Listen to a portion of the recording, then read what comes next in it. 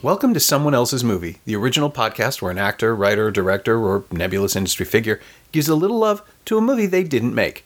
I'm Norm Wilner, senior film writer for Now Magazine, and this is the other thing I do. Oh, and I have news. On Thursday, August 15th, in Toronto at the Review Cinema at 6:45 p.m., I'll be presenting a screening of Jaws with friend of the show and guy who picked Jaws for the show, Paul Sun-Young Lee from Kim's Convenience.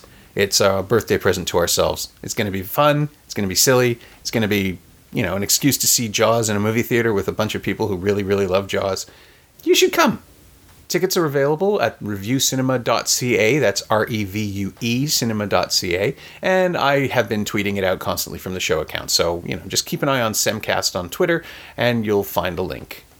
My guest this week is Kalina Bertin, a Montreal filmmaker who made a powerful personal debut with Manic, a 2017 documentary about her family's genetic history of mental illness and the story of her absent father who, it turns out, was a messianic cult leader when Kalina was a child. It's now available for rental and purchase on Vimeo, and you really ought to see it. Kalina chose Mulholland Drive, David Lynch's amorphous 2001 mystery starring Naomi Watts and Laura Elena Herring as two young women in Hollywood on the trail of a mystery that gets more complex and more disturbing the deeper they dig.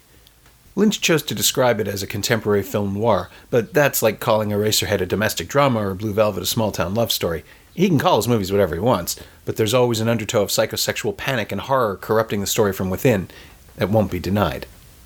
You may also notice that about halfway through, Kalina starts asking me what I think about the movie, subtly turning this podcast on its host and changing the fundamental nature of the experience we've been having, which is also strangely appropriate to the film. This is Someone Else's Movie. One film that I constantly go back to is Mulholland Drive. It's just a film that really haunts you, and each time that you revisit it, based on what you've lived since you watched it last time, you're always unpacking new material and seeing it sort of through a different lens. But I've realized how much it's actually influenced my own filmmaking process. Mulholland Drive is an investigative process, very much like my film Manic was an investigative process, very personal. Sure. And I really had to reconcile, because Manic, was about my family and how what we were going through was so surreal. I had to reconcile playing with a narrative that wouldn't be too on the nose. So trying to explore almost like dreamlike sequences, which I realize, Mulholland Drive does very much. So, I think that's probably one of the main reason why I chose it. And I mean, the thing that struck me when you suggested it was that, of course, Betty's whole mission in the film is to find someone else's identity and figure out who this woman is who's arrived, and you're sort of reconstructing your entire family's identity through archival material and your own history. Of course they connect. I mean, it's so clear in retrospect, but at the moment, like in the moment when you were making Manic, were you thinking, boy, this could be a really David Lynchian thing? Because the feeling of your film is completely different. They're really not two movies I would line up together, except that they both start with M. Exactly. Yeah. No, it wasn't. It was completely unconscious, and it's really only this morning that I realized that connection. And however, I must say that in the sound design, when I was working with the sound designers, I had sent them clips of sequences of various David Lynch films, because the sound treatment in all of David Lynch films is so evocative and mysterious and eerie, and so that was a very clear reference. But I had never thought about, I'm going to do a Lynchian version, a Lynchian documentary. No, it wasn't a clear, conscious decision. But now I think I realize why Mulholland Drive just stuck with me so much. Yeah, because of all the themes that it tackles, identity, but then love. And also what I was thinking about was, when I first watched this film, I was dreaming of one day becoming a filmmaker. And when was that? When did you first see it? When did I first see Mulholland Drive? I was probably 18 or 19. Okay. And, I was at a place where I, grew up in a very dysfunctional family. My mom, she's a psychologist, so she did have some sort of, successful career. But I felt like there were so many things going against me in terms of realizing my goals. I felt somehow like socially a bit handicapped. And so I was wondering if I was going to be able to sort of overcome my fear and my social anxieties and become a filmmaker and do all this. So I don't know, when I saw Mulholland Drive and all of this concept of the shattered dreams, and the end is so dramatic, ends in suicide. I don't know, I just really connected with that and sort of that, so many people go through a process of, at some point thinking and dreaming that they'll be a filmmaker, or an actor, but not a lot of people make it. So, yeah, I think I was sort of haunted by all that, am I going to make it and am I not going to make it? But, yeah. Yeah. And if you saw it when you were 18 or 19, I'm assuming DVD, or did you see it theatrically? Because, the film, it's stunning in my brain to even think about the fact that this film is, almost 17 years old, that it was released in 2001, that it actually, and I've told this story on the podcast before, I was supposed to interview Lynch for it at TIFF on 9/11.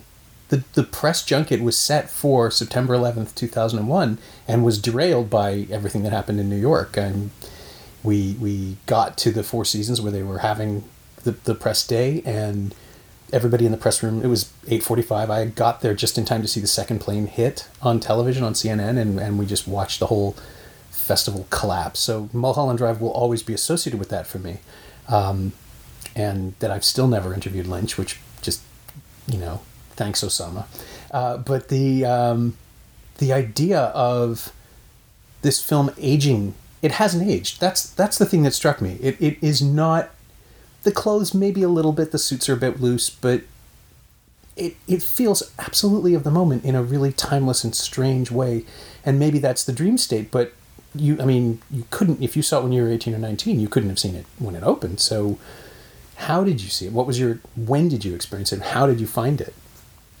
I think it was through a class that I was having, a film class that I was having in CEGEP in Montreal. And we're going to analyze the film, and so we had to watch it. My mother had us go see Elephant Man. I had seen Lost Highways, and I didn't like Lost Highways when I first saw it. Okay. My appreciation for that film really came after watching Mulholland Drive, because you can see seeds of Mulholland Drive in Lost Highways. But yeah, it was in the context of a class, and then we had read. It was amazing watching it, especially the first time, because you have to surrender to this film. Yes, there are some threads that you can follow in order to analyze it, and I think there is a sense of a strong structure, but not everything has answers. You know what I mean? Sure. Which I love so much. That's what real life is. We don't have answers to all of our questions, so you have to be in a state of surrendering. But yeah, it was really interesting to analyze it in the context of the class. We read an analysis from a psychiatrist who also was a film critic. Okay. So she used all of that Freudian codes to sort of delve into it. Sure, and so it was kind of awesome to see somebody break it down and bring sense to it. But I think even if you don't go to the depths of the analysis, there's still so much that you can experience just by injecting your own subconscious and your own life in the film. Mm-hmm. And how often did you revisit it? Is it the kind of film you return to? I've probably seen Mulholland Drive over 10 times. Yeah, I've seen it. I've watched it a lot. Okay. Yeah, it's one of my go-to films because of it's so multi-layered. Yeah. Well, let me then push my button on this one, which is I'm one of the ones who prefers Lost Highway. Okay, interesting. I think it's more cinematic ultimately. It feels more of a consistent experience, and I think this was a period in Lynch's creative process where I think he was still trying to figure out how he worked best. He's a very intuitive filmmaker. He's always said that he just follows the image and goes where it leads him. But Mulholland Drive, it was pitched as a pilot for a television series. Yeah, ABC. And when they didn't take it, he added new material, reworked some of it, and it still feels very much to me, like a reverse engineered project in a way that Lost Highway doesn't. I think Lost Highway has a flow, even though it is, bisected in much the same way. And I think when he realized he wasn't going to be able to use the material as television, he went back to the structure of Lost Highway and added that. And it works. It works really well. But I can never watch it without thinking, oh, this is probably something he figured out afterwards, and this is the thing before. The scene of the nightmare behind Winky's Diner, which is probably the single most nightmarish thing he's ever filmed. And I still can't imagine that being broadcast on television in 2000 and whenever, because it would have killed people. It's just so, it's completely bloodless. There's nothing horrific. There's no gore. There's no violence. It's just a thing that looms up, and it's probably just a homeless person in makeup. But it is so unnerving and disturbing. And it's great, but it never pays off. It's one of those things that's just free-floating anxiety. But that's what I love, is it Right. doesn't always have to pay off. When you go to film school, you study, narrative arcs, and you're never supposed to introduce a character that doesn't lead anywhere. Sure. But David Lynch, throws that to shreds. And, that scene, it's one of my favorite scenes of the film. The way that it's shot, there's sort of this hovering, anxious camera, the sound design is so strong, and most of sort of the fear that comes out of that scene is from the very eerie noises that resonate. And what I really love also is that I feel like in David Lynch's work there's always this tension between the kitsch, the way that the actors are playing, they're not exactly on key. You know what I mean? You kind of feel like they're playing characters. I don't really believe in these characters 100%, but it kind of, I don't know, add some sort of layer of feeling disconnected. And in the context of the diner and being in Los Angeles, there's something that feels a bit fake about the whole thing. Yeah. But all of that layered on top of itself just creates such an original setting. And yeah, those characters, we don't see them. Who we do see the homeless character at the end. So it's almost like he's talking about a dream. Right, and the whole, there's reasonable evidence to believe that the whole film is a dream. Sure, yeah. So that's still playing. It's not like it's completely out of context, within the film. He's talking about a dream. He's talking about this fear that's associated with this character. And then that character that he's building up and this whole emotional baggage that's associated with that character comes back at the end. Sure, yeah. So it's not completely unlinked, but I feel like he can get away with his very unconventional storytelling devices. Yeah, and it's true that Mulholland Drive starts with that, with the dancing sequence that makes no sense except emotionally. Yeah. Where it's just... And we forget that sequence, right? You have to see it more than once to understand what that dancing sequence actually means. Exactly. And the just the use of, well, it's, as you're saying, the use of artifice, the way that people are... It started in Eraserhead, I think, where people are strangely formal, and the dialogue is a little clipped and mannered, and it sort of reached its apex for me with Blue Velvet, where it plays so beautifully into the idea that every single person you see is hiding a secret life, a completely different personality that only comes out when they release it, when they choose to bring it out, or when they are overcome and it has to come out. And then that, of course, is what Mulholland Drive is about. So whether or not it was always going to be the ending of the television series, which I assume it wasn't because he never thinks in endings, but it's perfectly setting up where this is going. And when ultimately he's backed against a wall and has to come up with an ending so he can make a movie out of this abandoned television pilot, suddenly he reaches to the thing that he's always reached to. It's the theme of Lost Highway. It's the theme of Blue Velvet. Even The Elephant Man ultimately is about a man who wishes he could be a different person in so many ways. And here we are, and it works, but it feels so risky when it happens in Mulholland Drive, because what he's doing is upending the past, 9,500 minutes of film to just completely say, oh, you know what? This is what's really going on, and you're never going to see half of these people again, and it's about a miserable, angry, desperate person breathing her last, essentially, and imagining a better world for herself. Spoilers. But it's such a... I couldn't tell, the first time I saw it, I couldn't tell if he was simply saying, this material's never coming back. I'm just going to throw it all away. Let me ask something. Let me ask you a question. When you first saw it, did you know the context that he had done this pilot for ABC and then he wanted to rescue sort of that material and made a film? Did you have that context? I don't think I did. I think they screened it for us. It was after Cannes. I believe it played Cannes. It didn't premiere in Toronto. They screened it for us early enough in the festival that I hadn't heard anything about it when I saw it. And then between that and when I was supposed to do the interviews, that's when all the information started to come in. So I think I could feel that it was...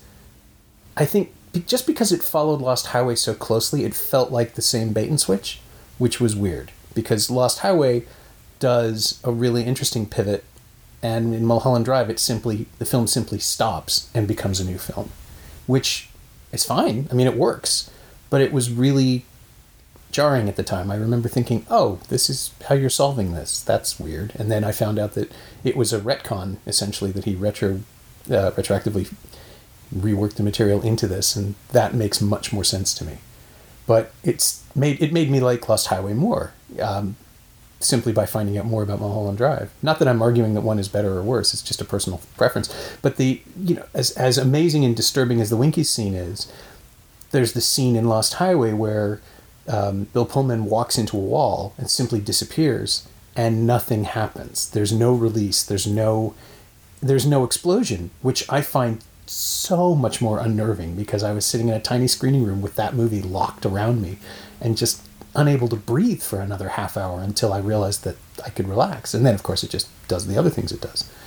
Mulholland Drive, for all of its tension, it's about tension and release because I think it's still on some level following an act structure that would have worked for TV in the first hour and a half. It's episodic in a way that Lost Highway isn't. And then the pivot into pure cinema is much more... I think people responded to it at the time because it was so much more unexpected that it completely changes modes and tones as well as narrative. But it's a huge ask for people, and I'm stunned that it paid off for him. I mean, really, that we're still talking about it 20 years later. It's kind of amazing. When it came out at Cannes, though, the critics were quite harsh, weren't they? Mm-hmm. I think people thought that... Well, I don't think the European critics got the specific commentary on American actors, and because Naomi Watts is Australian, that made it even more confusing because she's amazing. It's just one of those things where I was stunned to find out years later that she wasn't even nominated for it. Lynch was nominated for Best Director, but she didn't get an actor nomination, which is just stunning. It is the performance of that year. What's wild also is that in an interview that I had seen with her, is she was ready to abandon acting because it really was not going well for her. But then finally she got the call and to do an interview for this film, and then she got it. But and so sort of her own personal, and I sometimes wonder if David Lynch sort of fished that out when he was talking with her. She was the perfect casting and almost had sort of the personal baggage to really represent this Betty character. Yeah. Oh, I'm sure that was on his mind. I mean, she's I think open enough in her process that she would have mentioned it, or he would have found out that she hadn't done very much. And yeah, she's a little too old for the role. Betty, I mean, not Naomi Watts. She's a little too old for this is the girl stuff. She's a woman, not a girl. She's clearly been trying for a while. And yeah, he finds that. But then, my God, that audition scene where Watts just, you think you're watching someone do a decent job, and then you see what else she's capable of. And I know the whole, the whole wisdom on watching an actor play multiple characters within a given film. And this isn't even before we see what Betty really is in the final movement of the movie. Is simply that, of course, actors can play different characters. But watching it happen on a dime is such an electric thing. You see it on Orphan Black all the time when Tatiana Maslany is acting against herself, and you're instantly confronted with range. But in the audition scene, you get to watch her entire body change shape. Her shoulders shift somehow. She physically contorts herself in a different way to play a temptress all of a sudden, and then goes back to being shy and retiring. And you just think, why have I only seen her in Tank Girl? Where has she been? This is an incredible screen presence, and she can turn it on and off, and it's so... I mean, it was breathtaking. and then for the film to just roll forward and then not be about her acting and be about something else, not be about Betty becoming a star or getting the show or getting the role and investigating a mystery instead. It's great, but I think that's the problem for a lot of people, is that, well, why aren't we watching this amazing thing again? Because that was my cocaine and I would like more cocaine, please. I want to see her do that all the time. Yeah. I think how I interpreted that scene is that would highlight the contradiction between the Betty in the dreamland, sure, yeah, and Betty in real life, which is her career is in decay and she can't find any, sustainable jobs, and so that was sort of to highlight the dichotomy between both worlds. She was so amazing and strong in the dream, and in the dream she sort of takes the other character. Gosh, what's the name of the other character? So there's Betty and Diane. She takes Diane under her wing, and whereas in the reality narrative, it's completely reversed. Yeah. So I always saw that, but it's true. It's a very compelling and strong scene. Yeah. Mm-hmm. And it's also a larger indication, too, when you go back and unpack the dream concept, that even though she has created this better version of her career for herself, she's still completely at the whim of everybody else. Betty doesn't... She impresses people, but they still have the power to cast her or not cast her. They call her in. They give her the opportunity. And then there are other strings being pulled, too, with whatever's happening to Justin Theroux's character, which is, again, something that I imagine would have unfolded over 2 or 3 seasons and not got where it goes, because in the end it doesn't go anywhere because it's not her, it's not important. That, I guess, the push-pull of... I'm always aware of construction, and the push-pull of knowing that this stuff wasn't originally supposed to go that way should frustrate me more, but in Mulholland Drive somehow it works. As opposed to... what was it? There was a movie 3 or 4 years ago, a film called The Ape, that played Tiff and never surfaced anywhere else as far as I know. I want to say it was Scandinavian, Norwegian maybe, or maybe Norwegian.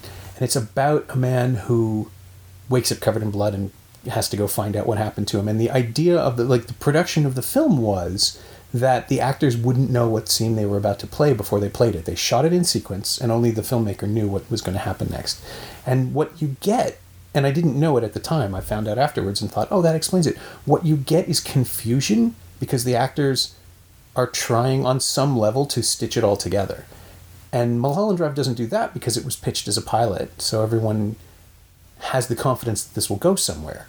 And then when it turns out to not go to that place and becomes something else entirely, that confidence reads as something alien to us on second and third viewing. I mean, you can just watch Justin Theroux and not fully grasp anything about his character because he plays it with such hesitancy, which is clearly the way he's been informed. Like, he's not just working with nothing.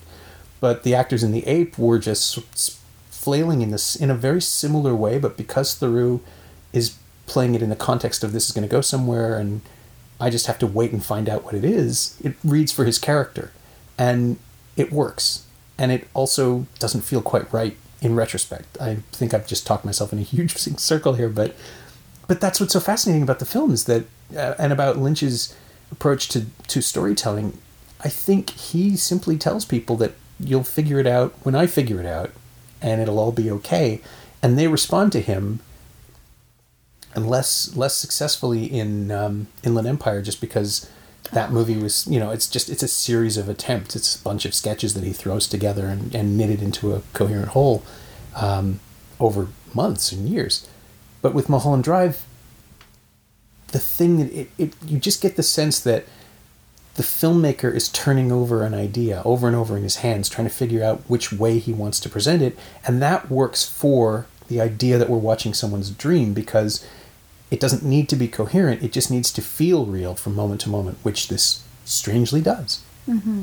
Mm-hmm. Yeah. Well, what I love about what you just said is making a documentary film feels very much like that. You go out and you're shooting an idea that you've constructed in your mind, mm-hmm. a hypothesis of where this is going to go, where this is going to lead. But the best films are going to turn that on its head, because you go out and you're confronted with real life, and you can't really control your characters unless it's sort of, you're doing a project that has fiction and documentary mixed together, and you have a lot of control over the narrative. But the best ones are really going to kind of explode, and you're going to, if you're able to adapt and follow this new narrative follow this, where the character is going to lead you, it'll make so much of a better film. So I love sort of that almost documentary quality of David Lynch being confronted with what the material that he had. Okay, now how do I save this film and bring it to the next level? It'd be really interesting also to analyze, okay, what was really in the pilot and what he shot, because he did end up shooting a lot of material to fill in those holes. Yep. Did you ever investigate and try to pin down what was actual footage and what was reshoots? I never did. There is apparently an exhaustive guide. The pilot leaked at some point because back at the time, VHS tapes of pilots were being sent to television critics constantly, and I'm sure there are tapes out there to this day, and it's probably floating around online. But after a certain point, I didn't want to know, right? I have my own suspicions, but on some level, I want to believe that it just arrived, that the whole thing existed as a found object that he stumbled across when he was trying to figure out what to do with it. Oh, well, I'll come up with this reversal, and then everything else just filled itself in. I mean, I'm sure there's stuff in the first hour and a half that was added or expanded upon, but then there's the other stuff. There's Robert Forster's character, the detective, who shows up for one scene, is never seen again, and I just like the idea that Betty dreamed him, that all of these other unrelated characters are just floating around in her dream and maybe they represent something. Probably they don't, because they're extraneous, but it's fascinating. And the Winky scene too. I mean, she's not in it. There's no connection to her own life. So she's not in it, but remember the scene where they go and have lunch at the diner? Yeah. And there's an actress who is blonde. It's not Naomi Watts, but she looks exactly like her, short hair, blonde hair, and she has a tag name saying Betty. Mm-hmm. So you think, okay, somehow this space is linked to Betty's character. Right. And there's a dialogue between those two elements. David Lynch's not going to tell you what and how, but it's kind of up to you to dream it yourself. Mm-hmm. Well, the other suggestion that I've heard, which I can't fully discount, is that she's the monster, is that her rage is the thing that is coiled in the back of the scene, which is why she's not there. And why the scene is so uncomfortable is that her anger has reached out beyond her in this dreamscape and is ruining everything for everyone. And that's the thing that works the best about Mulholland Drive, is that, as you said, like what Lynch does with tone is this sense that the world isn't right. And it was something in the air too, because Donnie Darko was released the same year, and it has the same sense of an inexplicable wrongness in its world, which turns out to have an explanation, but it feels like, after, and this is me trying to put a political spin on the context of the time, but this is a year after George Bush and Al Gore and the decision. Obviously the films were in production. Mulholland Drive would have been shot before the election, I think, but the world had, the Clinton years were ending. You could feel that things were different or about to be different, and there's so much cinema from that point that feels like people trying to cope with it and not understanding the new, the Y2K paranoia and all just the feeling that the world is about to be different when nobody had any idea why. And maybe also it's because of the 9/11 connection for me that I've built this theory over the years. But it feels like the movie version, and not necessarily the TV series, but the movie version of Mulholland Drive is about trying to understand why the world didn't go the way you wanted it to. And I mean, obviously, literally, that if you buy the dream theory that you're watching someone thrash out her anger at failure. But even without the dream sequence, I think there's still that sense that we've ended up somewhere we shouldn't be, and we're all paying for it on some level. No one has any real power. No one can change their fate. Fictional characters within the world of the dream go out and die or are abandoned into the world. I love the idea that maybe Diane didn't exist before she was thrown out of that car, that she just arrives there. She can't remember anything. She might as well be a new person. And if that's the way we're supposed to interpret it, then does that mean she is the manifestation of Betty's desire, which she can't speak to because in Deep River, Ontario, you couldn't be out, or even, we have no idea if she was out or even if she was acting on her sexuality. They're both just there for each other. as though they'd been willed into existence, which, as it turns out, they have. Mm-hmm. See, I spend a lot of time thinking about these things. Yeah. I didn't realize Donnie Darko was another film that I was thinking of suggesting, because it's another film that I've thought a lot about, and it has, the component of mental illness. Is he mentally ill, or does he have access to this other realm that the other characters, don't really? Is it a gift? Yeah. Or is it a curse? I didn't remember they came out the same year. Yeah, well, they would have. Donnie Darko got postponed after September 11th, but Mulholland Drive opened in, I want to say, October, and Donnie Darko was on video by the spring of 2002. I think that's right. But they are very much, I think, dancing with each other in a really weird, unconscious way. And in much the same way that 1999 was this amazing Renaissance year for American cinema, and 2000 and 2001 sort of slingshot back to more conventional work, that makes Mulholland Drive and Donnie Darko stand out, because they are so different, and they use mainstream elements. One is a detective story and one is a story about high school, but they're not. They're subversive acts upon those genres. And not to get too heavily into Donnie Darko, because it's weird and impenetrable in a completely different way, but Mulholland Drive is the one that is... It dares to do the thing that Donnie Darko doesn't do, which is just be so completely consumed by sexuality, by desire. Donnie Darko it's high school, it's dating, everybody's weird and hormonal, but Mulholland Drive is about my favorite thing in the world, which is two people blindsided by a connection. And watching those actors play that, and knowing now on second and third and fourth viewing that it's going somewhere that the television series never would have gone. Because in 2001, that was not going to happen. Yeah, those very intense, love scenes. Yeah. Would that have aired on TV? Oh, God, no. No. I'm sure those are reshoots. Yeah. Even before the fugue state. Yeah. It's that relationship. They were probably very close friends, and they were probably going to explore the friendship over a season or two. But, if you look at the way Twin Peaks dealt with sexuality, it's only 7 or 8 years later. There's no way that it would have ever gone where the film goes. But that's where Lynch's cinematic scope really kicks in, right? Because he's able to explore it. And there's an element that I'm coming really close to an element of Dirty Old Man talk about how it's a genuinely powerful scene because of its explicitness, but it's not the nudity, it's the emotion, it's the feeling, right? Like they are naked to each other before they ever take their clothes off, and that's really powerful. And again, nothing you could have ever done on television. Like that relationship couldn't have happened in, maybe now on cable, but certainly not in 2001 on CBS or ABC. But it changed the film too, because then all of a sudden it was this sexy movie. And coming out of TIFF, everyone was sort of tittering about it, and as always, the questions to the actors were, what was it like to do the love scene? And it's like, well, but can we talk about the acting? Because it's incredibly powerful. That moment where Betty says, have you done this before? And Rita says, I don't know. It's incredible. Like, it's amazingly powerful and vulnerable.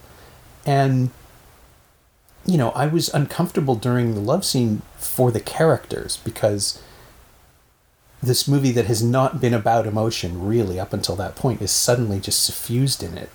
And there you can realize, he's setting up the ending, which is that now we can understand how empty she feels without this in her life. But I think it might be his biggest risk as a filmmaker to shoot that, because nothing else he'd ever done. Blue Velvet's treatment of sex was very weird, and you get the sense from a lot of his earlier movies that sex is very icky to him. Like, Eraserhead produces mutant babies, and The Elephant Man isn't allowed to explore that avenue in the film. The film, not the character. It's just, it can't go there. Blue Velvet, sex is the thing that destroys everything and unseats you and makes you ugly and to the point where you're lit badly. It's something that, I don't know, filmmakers don't usually deal with it that way. Bodies are eroticized, lighting is flattering and beautiful, and people shoot through, shears and shimmers and things. And Lynch has always viewed sex as a Wild at Heart, it's the thing that unseats everybody. destabilizes them. Lost Highway, there's that whole "you will never have me" thing. And here it is about connection.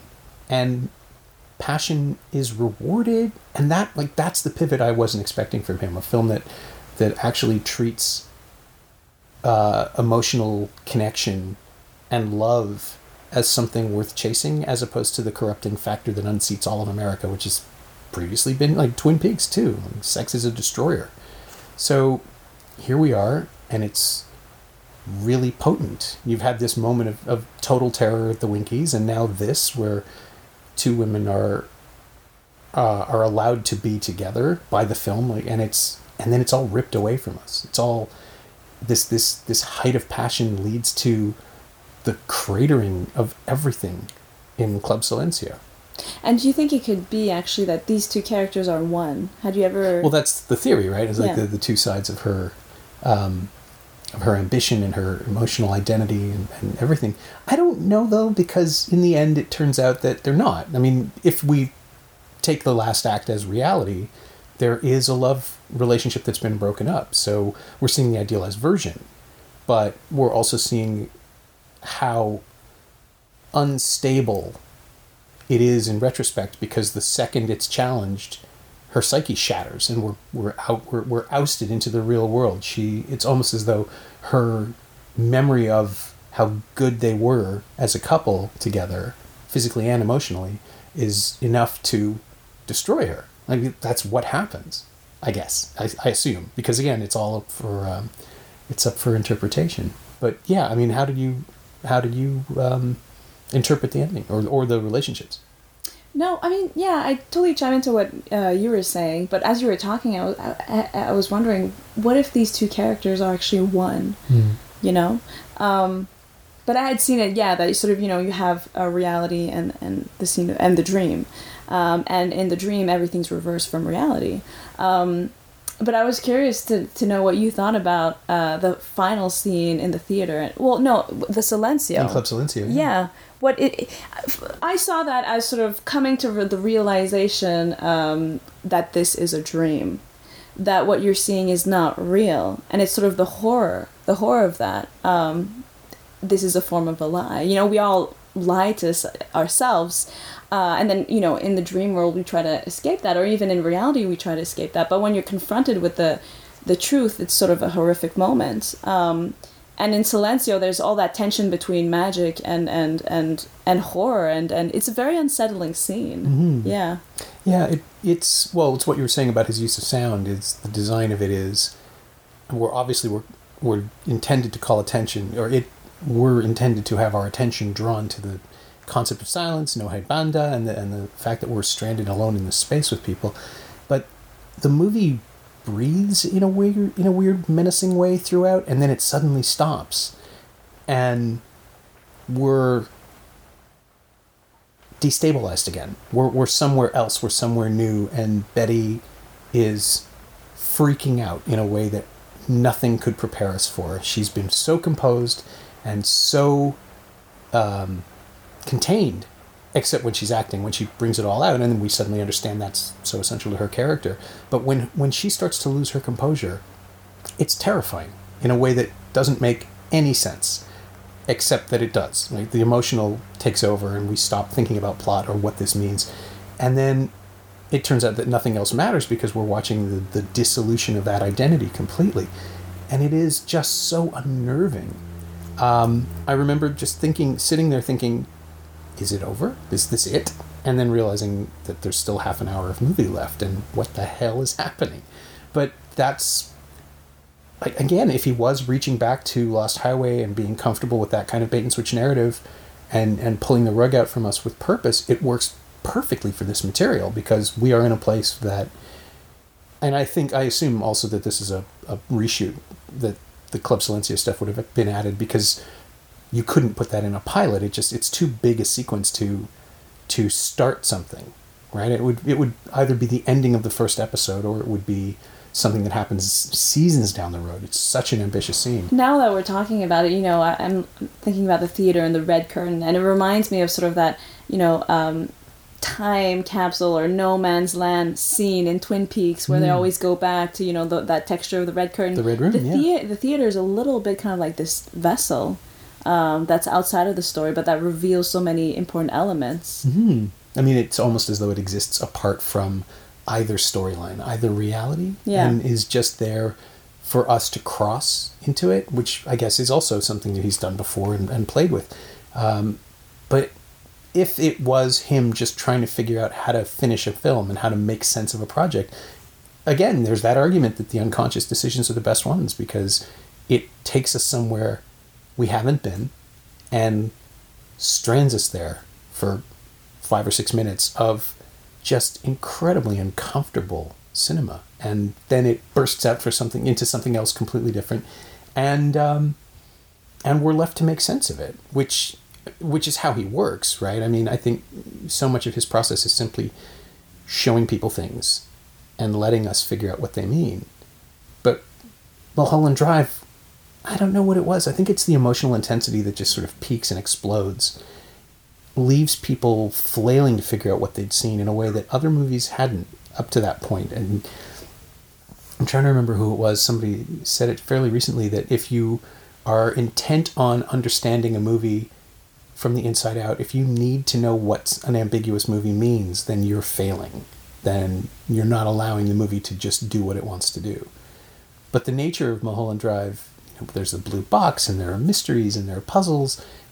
There are things that were supposed to be solved over episodes, over seasons of television. Much like Who Killed Laura Palmer, which he said he never really cared about the answer. It was what the question revealed in people. And in Mulholland Drive, he has to wrap all that stuff up, or at least find meaning for them really quickly in terms of screen time. And so you just feel like you're being whiplashed into an explanation, but it's so stylized that it can't satisfy people who need concrete answers. I can only imagine how the television show would have frustrated people, just because it's so clearly not interested in real world explanations for half the things that happen. And then you end up in someone else's head entirely. It doesn't really matter, because it's all a hallucination. If you want to write it off, yes, it's a perfect explanation. It was all a hallucination.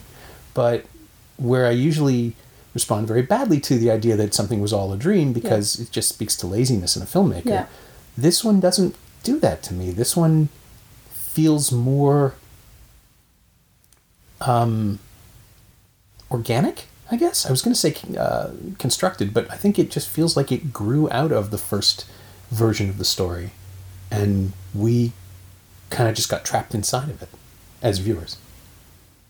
You brought up the notion of the blue box. Mm-hmm. What did you associate with that? What did the blue box mean for you in your interpretation? I don't think I have an association. I think it is a prop. I think I just see it as, you know, I've always liked the Pulp Fiction thing, the explanation for what's inside the briefcase. It's what Tarantino said: 2 lights and a battery. It's whatever you need it to be. And I think, for my interpretation, the idea that it doesn't contain anything makes more sense, because Betty is hopeless, because this is all an attempt to not be hopeless. And if there's nothing in there, that's an accurate representation of how she feels, right? Like, if it's about a woman who is finally breaking down to her last psychic strands, and this is the end, isn't that what it would feel like? Isn't it about emptiness and having nothing? So, I don't know. I don't think there is anything in there. I think, obviously she sees things, but I think that's all just part of her desperate attempt to stitch her life back into something that would have meaning and fulfillment. And I don't want to necessarily argue that suicidal depression is an unfixable state, because this is a movie and it's an artistic interpretation of that state, and maybe if she'd held out, something else would have happened. But we're supposed to feel her despair, and we do. So, yeah, I don't know. I don't think there's anything. I think that's like we're seeing someone run out of stuff, and the spark's going. And what about the character of the grandparents? You know, like 2 old characters who kind of take her under their wing in the beginning when she's coming out of the airport, but sort of come back to haunt her towards the end. They turn on her. Yeah. Right? I'm assuming that, again, she's rejecting them, but we're seeing everything from her perspective. So I don't know if it's a legitimate rejection or not, but she can't be with them. And that's the thing that comes through, that she doesn't want them around, and they've become repellent and disturbing and horrifying. Yeah, Betty's just pushing everything away, and or Betty Diane, whatever you want to call her, is just, she's in a place where no one can help her, and she won't allow herself the possibility of help, and it all just has to end. And yeah, it's a really compelling state of mind in that film. When you're in it with her, you know, he's really good at transferring emotional states to cinema. Just the way that other directors after Twin Peaks came out tried to duplicate the sense of disconnect, and just the way that he can linger on someone crying and make it the most unsettling thing in the world. Laura Dern breaking down in Blue Velvet, or Sheryl Lee in Fire Walk with Me. It's excruciating. You don't want to look at the screen because of the intensity that's coming off of it. And it somehow eludes everybody else, but Lynch can do it without even trying. And whether that's because he gets actors who trust him and give it all the way and hold back for other filmmakers, or because he's just figured out the alchemy of where to put the camera and how to hang a light, no one else can do that. And Mulholland Drive is just that for 30 minutes at the end. Just this unbelievable mounting intensity that will not stop until the gun fires. I mean, I feel like even now I'm trying to protect the spoiler. And like, there's no way people don't know how this movie ends. Yeah. But it's like you're there with her. You feel her despair, and by the end of it, it's like, yeah, no, nothing is ever going to make her you believe how she feels. You accept it. Nothing is ever going to make her happy again, and this might as well just be over.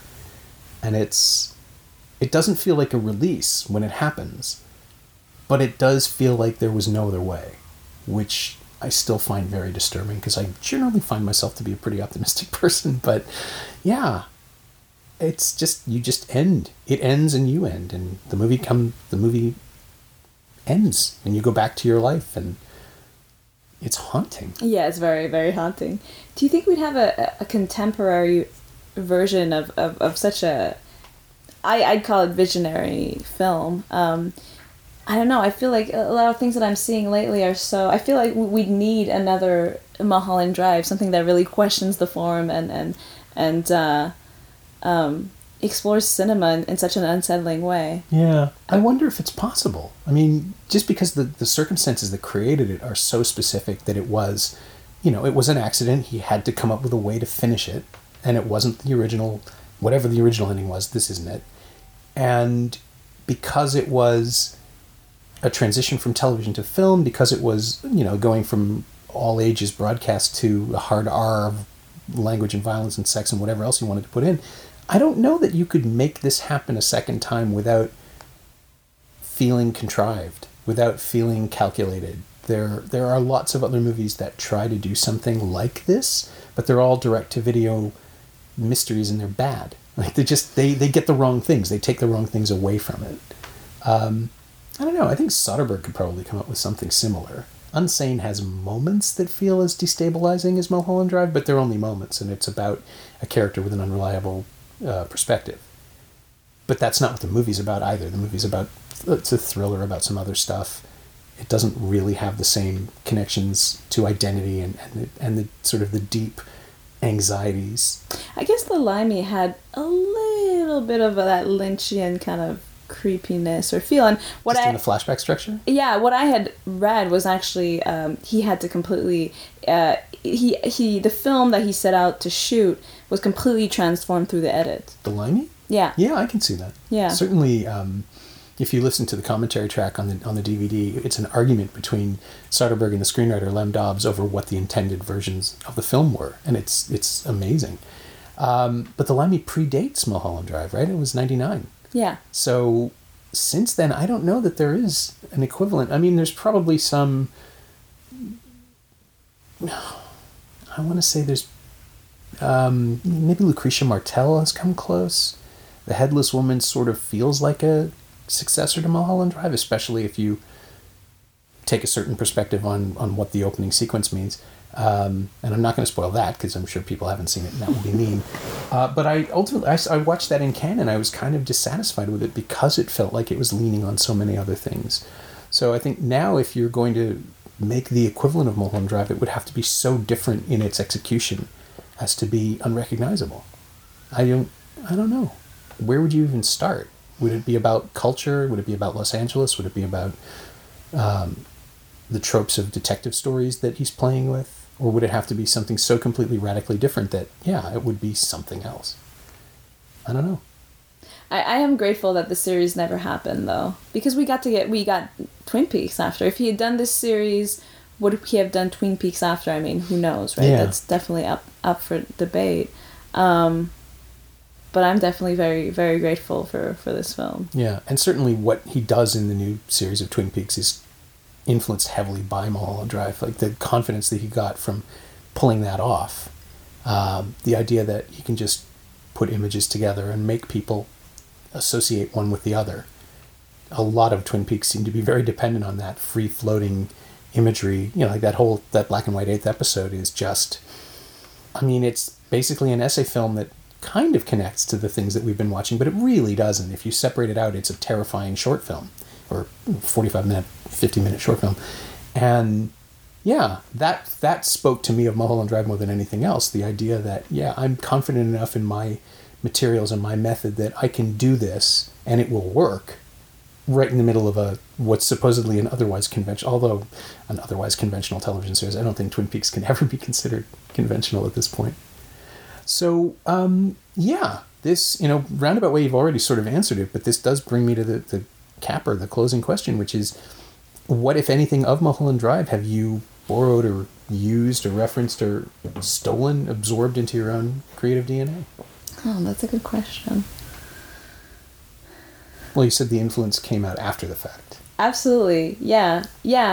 And sort of rethinking about Mulholland Drive after having made my film, I thought it was so interesting, sort of this investigative narrative combined, taking place in a dream setting. My film was investigating my father's life and putting the pieces together and questioning his identity. And in Mulholland Drive, there's this whole question of identity. Betty doesn't know who she is, and they're trying to find out who she is, piecing that together. But then because there was so many loose ends, like in Mulholland Drive, we can say there's a lot of narrative loose ends that kind of get resolved, I think. But you have to be creative in your own interpretation, and your own analysis. And in my investigation with my father, there were so many questions to address and so many loose ends, and I couldn't address everything. There would be way too many characters, sure. Way too many storylines. So I just kind of had to accept that there was going to be some level of chaos within the story, but that was okay, because the reality was that my life was chaotic growing up with my father. My life was chaotic growing up with my siblings. But then I really wanted to sort of, integrate that chaos in a way that would be cinematic and compelling. What kind of storytelling devices could create sort of that dream-like feeling? And it was through the archives, essentially. We wove in archives to sort of bridge past and present. Mm-hmm. So, I mean, very, very loosely, those are elements that I feel could have influenced me. And, I mean, also I've had critics say that, the music of Manic reminisces very much David Lynch's style. For me, it was more in the sound design, but I can definitely feel like, in the music, there's sort of this unsettling kind of mystery that is woven and unravels throughout the whole film. Yeah. The idea of exploring your own family history is tantamount to archaeology. There's a film this year, 306 Hollywood, that excavates a grandmother's home through her belongings, which Mike hated.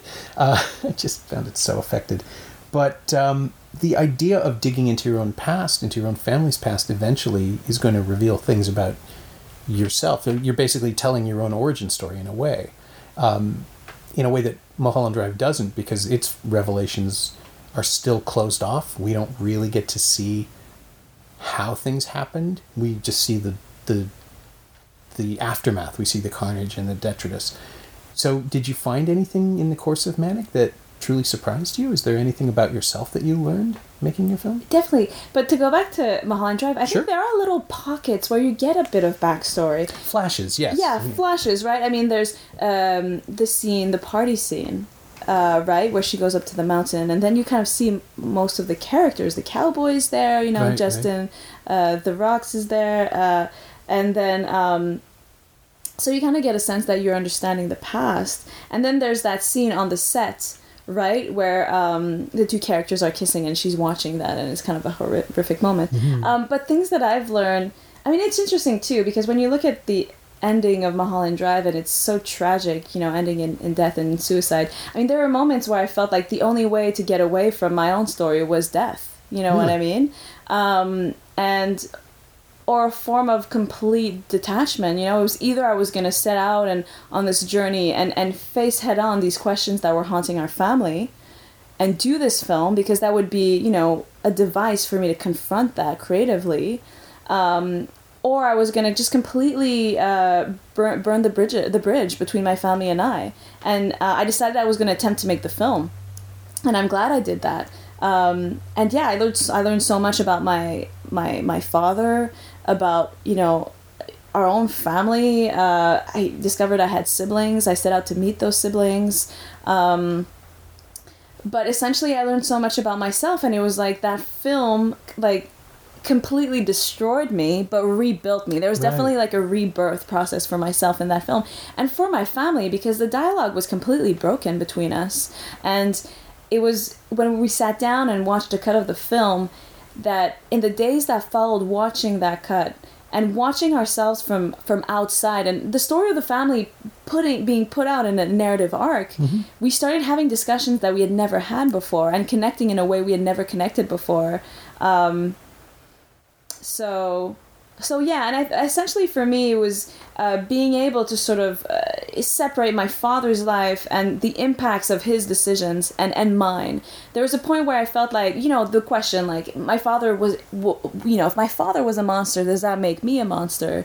Am I responsible for the damage that my father had perpetrated in so many people's lives? And when I was going out and interviewing people who knew my father, I felt like I needed to apologize, but the people were so loving and so grateful that they got a chance to tell their own story.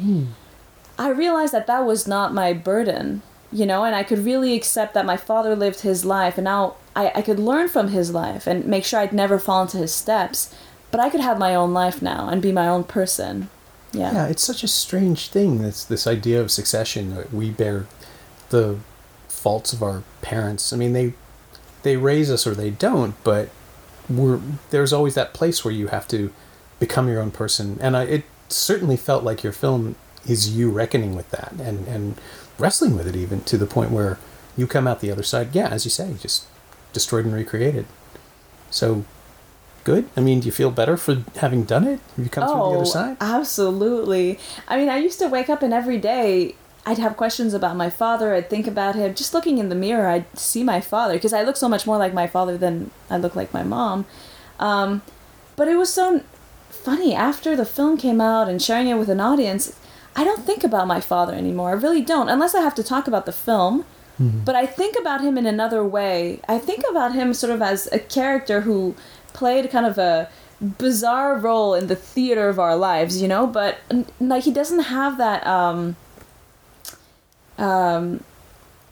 presence, maybe? Well, in French we'd say emprise. Like, he doesn't have that hold on me anymore, and I don't feel that burden anymore. Yeah, well, it sounds like by making the movie you've quantified him into a way that you can set aside, right? Like, he's in the DVD case of the film on the shelf. He's been remanded somehow into that custody. So you, in a way, you have Dianed him.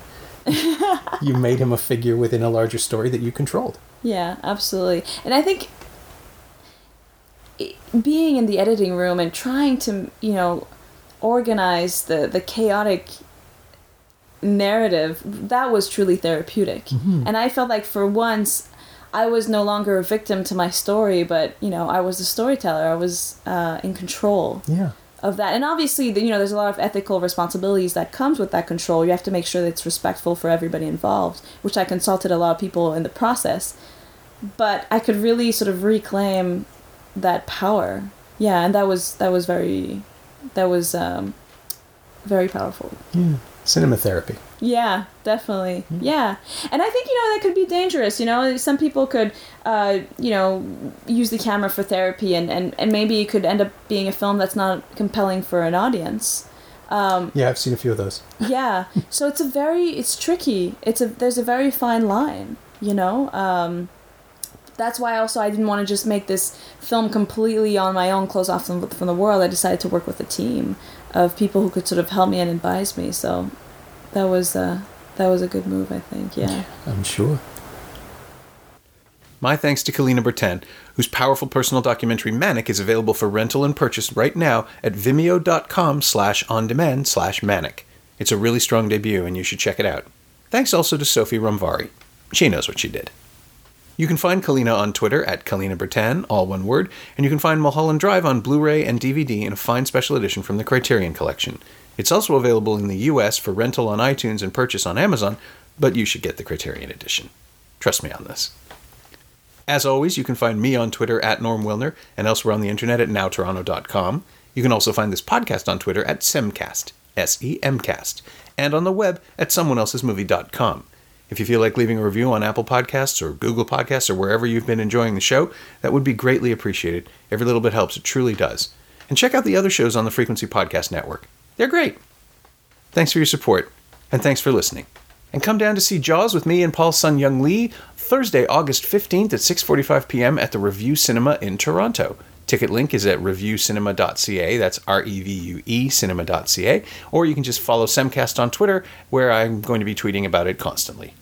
It'll be great. It's Jaws. It's fantastic. See you there.